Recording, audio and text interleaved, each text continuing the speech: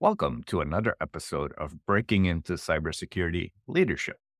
We'll be talking to Clint, who is a leader specifically in the red team side of things, and hear some of his perspectives on what it takes to become a leader.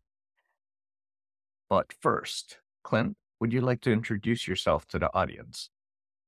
Sure. Thanks, Chris. My name is Clint Care. I am somewhat new to cybersecurity. I started my career in law enforcement. I was actually a local police officer for a few years and then became a federal agent with the Department of Justice, where I was a federal agent for about 11 years and found myself doing cyber investigations towards the end of my time in Department of Justice, and I started to get involved in dark web cases, which were very interesting and exciting. A little bit after Silk Road got taken down, and is when I got started doing that. And I just really loved doing cyber investigations. And I started to go to school for it, getting certifications in it, and putting a lot of time and effort towards it. And basically had to make the decision whether I was going to continue to be an agent and possibly leave or give up all that knowledge and experience, or if I was going to make a complete shift into cybersecurity. And I decided to take a leap of faith out of the public sector into the private sector. And I've been in the private sector for almost 4 years now. About 4 years now, having a number of roles in the private sector, dealing with cyber threat intelligence and also dealing with, as you said, the red or offensive side of cybersecurity. So one of the goals of this podcast is to differentiate some of the skills and competencies needed to be a leader. So, what was your decision in switching to leadership from being instead of staying as an individual contributor? It's a great question because sometimes it's not always up to you. It's not up to you at times whether you're going to be an individual contributor or a people leader. And that's really something. When I was an agent, I got technically proficient. And someone actually told me, like, Clint, you're too good technically to go into management. We don't want you to do that because we don't want to lose that skill set. Which did I do myself a disservice by getting technical? But luckily, where I am now, there are both career paths, and you can rise in both sides, both people leadership and as an individual contributor. And I started as an individual contributor manager, more of a technical manager. But as I was doing that, I think I've gravitated towards people leadership. And hopefully, I don't have any, depends how many bosses I have listening to this, but I had a lot of bad bosses. I had some good bosses, but I had a lot of bad bosses. And they taught me a whole lot about how not to do things, which as I realized, like, I want to be there to not be a roadblock. I want to be there to enable and empower people. And I'm huge on mentorship and I'm huge on teaching people how to do things from a very technical standpoint. I started from the bottom. In fact, um, you know, I credit my dad with the fact that he ran a flexible packaging company, but he started on the floor printing the packaging. So that was the whole mentality I've had, growing up was you have to be able to do the most basic level things. You have to be able to roll your sleeves up and do the line level things to be a great leader. And again, I think my big push was I wanted to step into people leadership because I wanted to find ways to empower people to be successful and allow them to do the work and allow them to do the job and be that intermediary between senior leadership and line level employees. And I also credit my time. I was in the Navy Reserve for about 6 years, and I learned a whole lot about leadership there.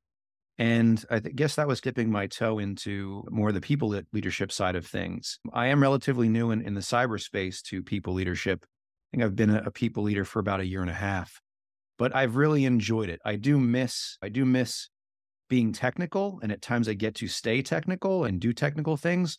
But oftentimes my job is to enable and empower the people who work with me and for me. And what were the critical skills that you feel are important for a cybersecurity leader? Sure. I think it is like I talked about. It's important to know the mission. It's important to know the job. It's important to know what your people are doing. And people come into this career field from many different other career fields. I myself did not come into this really from the ground level in some ways. But in kind of the first role that I got into cybersecurity, I had to eat everything up. I felt like it was my responsibility to learn as much as I could. And this is definitely a career field where you have to continue learning, where you can't just be comfortable with, oh, I have a master's degree in this, or I have a plus or CISP or whatever certification it may be. You have to continually learn. And that's how you keep growing. And as a leader, maybe you don't have to be in the weeds as much. Maybe you don't have to be as technical, but you have to appreciate and understand and know the types of training and capabilities the people who work for you, what that takes. If they ask for a training, how difficult is that? Is that a good investment? What I do now is really focused on the training of people. And if you look at the amount of certifications I have, you might scratch your head and say, Clint, do you have an addiction to getting certifications? But it's really, I want to be able to ask the people who work for me, if I ask them to get a certification, I should be able to do that too. When I was an agent, I remember I was in the firearms range, and the head of the range said, I have to be able to go out there myself and get a perfect score if that's what I expect my instructors to do. So I think I took that mentality into cybersecurity. Like if I ask somebody to do something, I myself have to do that too, because I think there are a lot of non-technical leaders out there who put faith in the line level employees or their direct reports that they are doing the right thing and know the right thing. But I don't know how to do that. I don't think I have the comfort level of not having that technical background to just go with it. So I really think those critical skills are getting hands on keyboard yourself, even if you're a leader. And you may think you don't have time for that, but I think if you put your mind to something and dedicate the time, you can do it. So now pivoting into some of the commonalities that we've heard from some of the previous guests, how would you rate your own comfort level with delegation on a scale of 1 to 5, and why? Sure. And I'll try to quantify. Is 5 being delegation and 1 being no delegation? Yes. So admittedly, my score would probably be maybe a 2, maybe a 3, because I am, I am still in the trenches. I'm still doing the work.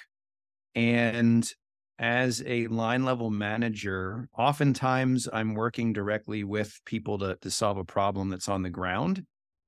And, I read a lot of leadership books, and it's like you get promoted because of your technical capabilities. So, in the role I'm in now, I was promoted because I was able to do the work, to do the things. And you're promoted because of that. But now that you're a leader, you have to be able to delegate those tasks. I find that to maybe be a common problem with newly minted leaders, is the fact of how do you delegate? When do you delegate? And I have to check myself oftentimes because, having that want to understand things, that want to on the technical level understand things, I wonder how much am I delegating and how much am I trying to do myself? And really, how much am I empowering my people to do things without micromanaging? So when I was in the service, many examples were given of officers walking in when enlisted were doing the job and the enlisted would stop doing it because they're like, why is this officer in here doing this? And they're like, don't be that officer that's just in there getting in people's way. And I don't want to feel like that. I want to feel like if I'm there, it's not to micromanage, it's to help support people. So it's something that I guess I'm struggling with now is I want to empower people, because naturally the best thing I can do as a leader is see the people who work for me get promoted. That's the biggest compliment, is seeing people rise up, get good ratings, get good ratings, and also get promoted. I need to be able to step back and delegate tasks and empower them to do whatever it is I ask them to do to be successful. So that's really is lack of checking your ego, making sure that your ego is not in the way, because it creeps in. And as I talked about those bad managers in the past, I think they have the commonality of being a bad manager is they put their ego in the way. Like they wanted to look better than me, or they were self-conscious that I was taking training and it made them feel a certain way. And I've been very fortunate recently to have some very great managers. And where I work now, I do not see that type of mentality where people's egos get in the way. It's a place where they want to see you succeed, and managers are looking for ways to get you training, are looking for ways to get you to the next level. Really, your potential is unlimited if you want to unlock that. I've taken that and tried to emulate that, and basically allowing the people who work for me to get as far as they want to go, where I don't want anything to be a barrier for them. So hopefully that answers your question. In line with delegation, there's collaboration. How would you rate yourself on the skill or competency of collaboration on a scale of 1 to 5, and why? Sure. So I'll give myself a better rating on collaboration. Maybe a 4. My past life as an agent, my last duty station was as a liaison. So collaboration and communication of the necessities of what I do. But in everything you do, or many aspects of cybersecurity, you're dealing with multiple teams. You're collaborating with multiple teams, whether it be red, blue, purple, right? Which is definitely a collaborative team there. Cyber threat intel, which I think can directly feed into both red and blue team. I think that is so important because I found oftentimes in my past life in the government, there were lots of silos and people liked having their way of doing things and don't step on our toes and things like that. And that was bad. The lack of collaboration, stovepiping was incredibly harmful. And from a historic intel perspective, has led to very bad things happening, lack of understanding of intelligence threats. So now you have me going into my past life of intelligence type things. But again, I see the shift where I work now to be an incredibly collaborative space where people want to work with each other and want to understand more. And it was a bit of a learning curve for me coming from a space where people were siloed off to a space where people were openly collaborating. And I, again, had to check myself. I'm like, I think these people are saying too much. They're giving away too much information, which understandably, private and public sector have different mission sets and different goals. But that collaboration and that communication can lead to better things. For example, if I'm talking to cyber threat intel, and maybe they have a honeypot set up somewhere. And I say, okay, maybe for this CVE, what are you seeing? What attack payloads are you seeing? The most common ones are ones that are actually getting through WAFs, web application firewalls. But do you have any intel on that I could use here to test for? And then they could provide that to me. And that only comes through collaboration and communication. If we were siloed off, then there would be no outlet for that. So that's an incredibly important tool is to be able to talk to people. They talk about soft skills, and apparently you're not supposed to use that term anymore. Both the technical skills and being able to communicate with people is so essentially important. You kind of led into the next question is communication. How would you rate yourself on the skill of communication from 1 to 5, and why? Sure. I guess people will judge that. They'll judge for themselves. In the podcast, I feel and hope I'm a good communicator. And my past life as an agent, I took many courses on interviewing and speaking to people.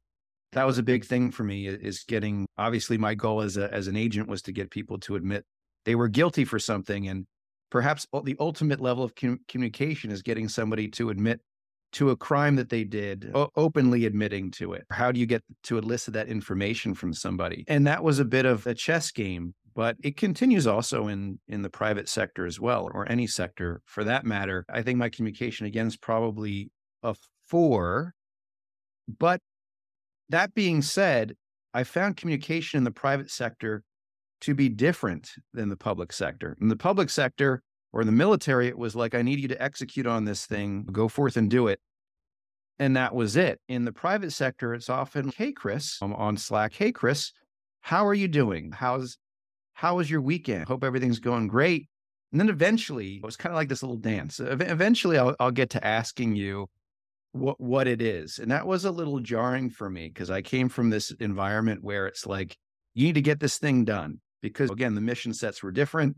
At times, things could get a bit dangerous and you needed quick, clear communication. But I had to learn how to modify that for the private sector where I couldn't come across as being rude or insensitive, or you can't use those same terms or that same method of communication in the private sector. You need to lead with empathy when you're communicating with people. And you have to dip into that empathy as well when you're speaking to somebody. Thank you for that. leading with empathy almost ventures into next skill of being able to influence. How would you rate your ability to influence others and why? Sure. So it's funny because influence is often people think of it with a negative connotation, but as you get into leadership, I think influence is important. People need to be able to look at you as someone who they can trust and knows what they're talking about. And I think influence comes from a great track record of being reliable and being trustworthy. So, being reliable and trustworthy as a leader, it's so hard to build up a reputation of trust and so easy to lose that trust. And again, looking at my past leaders, there have been times where if I caught somebody in an untruth or I didn't feel like they were being fully candid with me, that trust would be damaged or lost. And the last thing you want to do is lose trust, especially with the people who work for you. Is if you lose their trust,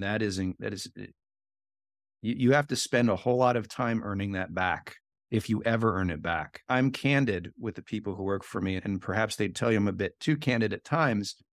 But I knew when I was working for folks, if I felt like they were withholding information or keeping things from me or trying to pull the wool over my eyes, that would be an incredibly uncomfortable situation for me. Looking at people above you, they too, from both below and above, they need to have that trust in you and that reliable, they need to be able to rely on you for the things they ask you to do. So I think that is what ultimately helps with your influence.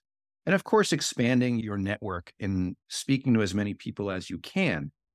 Because I don't know if it's a government saying, I think it is, you don't know what you don't. The more people that, if you don't know, you don't know. But the more people you speak to, the more I think you'll understand, for better or for worse, what their goals and ambitions are and how they can help you and how you can help them. But it's only in creating those relationships with people, not only within where you work, not insular, but expanding your network outside of just where you work. Which leads into our next topic of networking, and that is networking with people.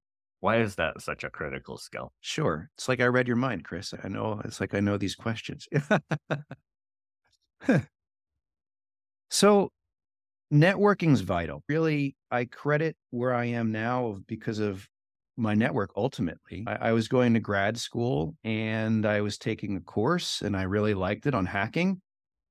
And I had two professors, but I probably bugged one more than the other. And I bugged him so much. Hopefully, doesn't say I bugged him, but I bothered him, bugged him so much that we formed a relationship, a friendship. And I kept in contact with him and ultimately led to where I am today. And I have to be very thankful that, that I took that class and I was able to keep that network open, that communication line open. And it goes the same for as well. A lot of people reach out to me it was again hard for me coming from the government and intel space where you can't have an online presence you have to have an online presence. A personal brand is huge. You need to be out there. You need to be expanding your network. So I think that's very important, but I say that with a caveat.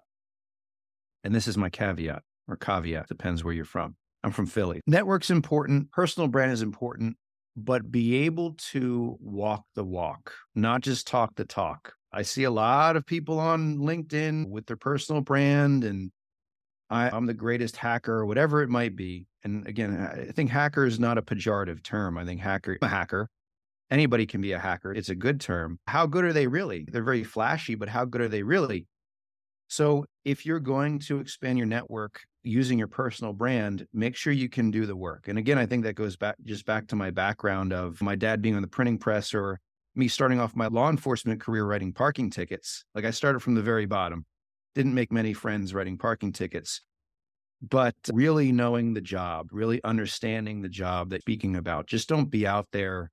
Just be out there to help people and train people. I think I credit a few of the jobs, a few of the things that I've done in cybersecurity to my network, specifically LinkedIn, to where I've met people.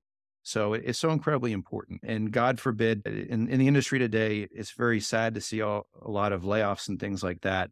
But ultimately, really, it's your network that you see people reaching out to because those are the people that will help you. And don't go into your network being narcissistic or in it just for yourself. go into your network to help people. And I also say this too to my folks is I try to live my life based on the movie Groundhog Day. So for people who haven't seen that movie with Bill Murray, great movie. Apparently, I'm told it's an old movie. Maybe it is. Maybe I'm just dating myself. But in that movie, Bill Murray relives Groundhog Day over and over again until he gets it right. Gets it right per whom? Per a higher power, per God, whoever it might be. But during his journey, he's trying to woo she's not a news anchor. She's his producer, I believe. He's trying to woo her, and it ultimately doesn't work. But when he does get her is at the end is when he's just being a good person, when he's helping people, when he's out there doing the right thing. And that's how he gets the girl at the end of the movie, is by just being a good person. And I think that's really how you have to go into networking, is go into it with an open heart and an open mind to help people. And I say this to my mentees as well. Like, just because we're in a mentor-mentee relationship, I have a mentor, doesn't mean that my mentees can't teach me something. I'm there to teach them something, but they can teach me something as well. And I'm also going into teaching as well. And I just spoke to some of the students the other day, and I said, hey, just because you're a student doesn't mean that you don't have something to offer. This career field's always changing. You might have heard something that I've never heard of. So please don't be shy. Please share your knowledge. And speaking of that, what other advice would you give to those up and coming leaders that are looking to get into leadership? Sure. So do some soul searching. I think ultimately as a leader, it's not a positional title. There's manager, but you can definitely be a leader without having to be a manager, whether it be technically. So I would do a lot of technical demos. I do courses as well. And ultimately, am I a leader? In some ways, yes, in leading people and helping them understand more. But, go into it, try and understand what path you want to take, whether it's being technically the best person you can be, and there are distinguished engineering tracks, or do you want to be a people leader? Do you want to help people? Do you want to empower people and drive the machine forward and help people do that and make the big decisions? So that was a big decision for me as well in the military was, do I want to have the strategic level thinking or the tactical level thinking? And, it's a struggle for me, I say, because I want to do both. I want to be both tactical and strategic, which, is ultimately a self-defeating thing. At some point, you have to decide, do I want to be making the big decisions and not being hands on keyboard, or not very few hands, maybe a finger on keyboard? Do I want to do that? Or do I want to stay technically the best I can and train people on how to do that? And that's to say that maybe at some point I'll decide, you know what, people leadership was great, but I want to go back to being getting that technical mastery and being a distinguished architect. And I've seen people do that. I've seen people go from people leadership to individual contributor. And I just read a book about failure and how failure is ultimately a key driver in success. To some people, that might seem illogical, but failure is part of the process. As a hacker, I think I know that all too well, that you fail a lot of times before you succeed. So don't be afraid to fail. Don't be afraid to dip your toe into certain aspects of leadership, whether it's technical leadership, whether it's people leadership, and go into it again with an open mind that you may fail and you may have to take a step back, or you may fail and have to fail forward, and let those failures help you be a better leader. Again, be willing to fail, rely on your network, have mentors, have mentees, especially have mentees if you want to be in leadership. I think the best way is to give back, especially because I don't think anybody has this journey alone. I think everybody has people who have helped and supported them. And the best way to give back to people is to help others. Wow. Thank you so much for sharing all that great advice today, Clint. And for those of you listening, thank you so much. You can find Clint's LinkedIn profile in the details below, and share and follow us on all the major platforms: LinkedIn, YouTube, Twitch. So we're out there, and we really need lots of diverse perspectives and diverse backgrounds and diverse approaches to really solve all the complex problems of today. Clint, thank you for coming and have a great rest of your day. Thanks, Chris. Take care.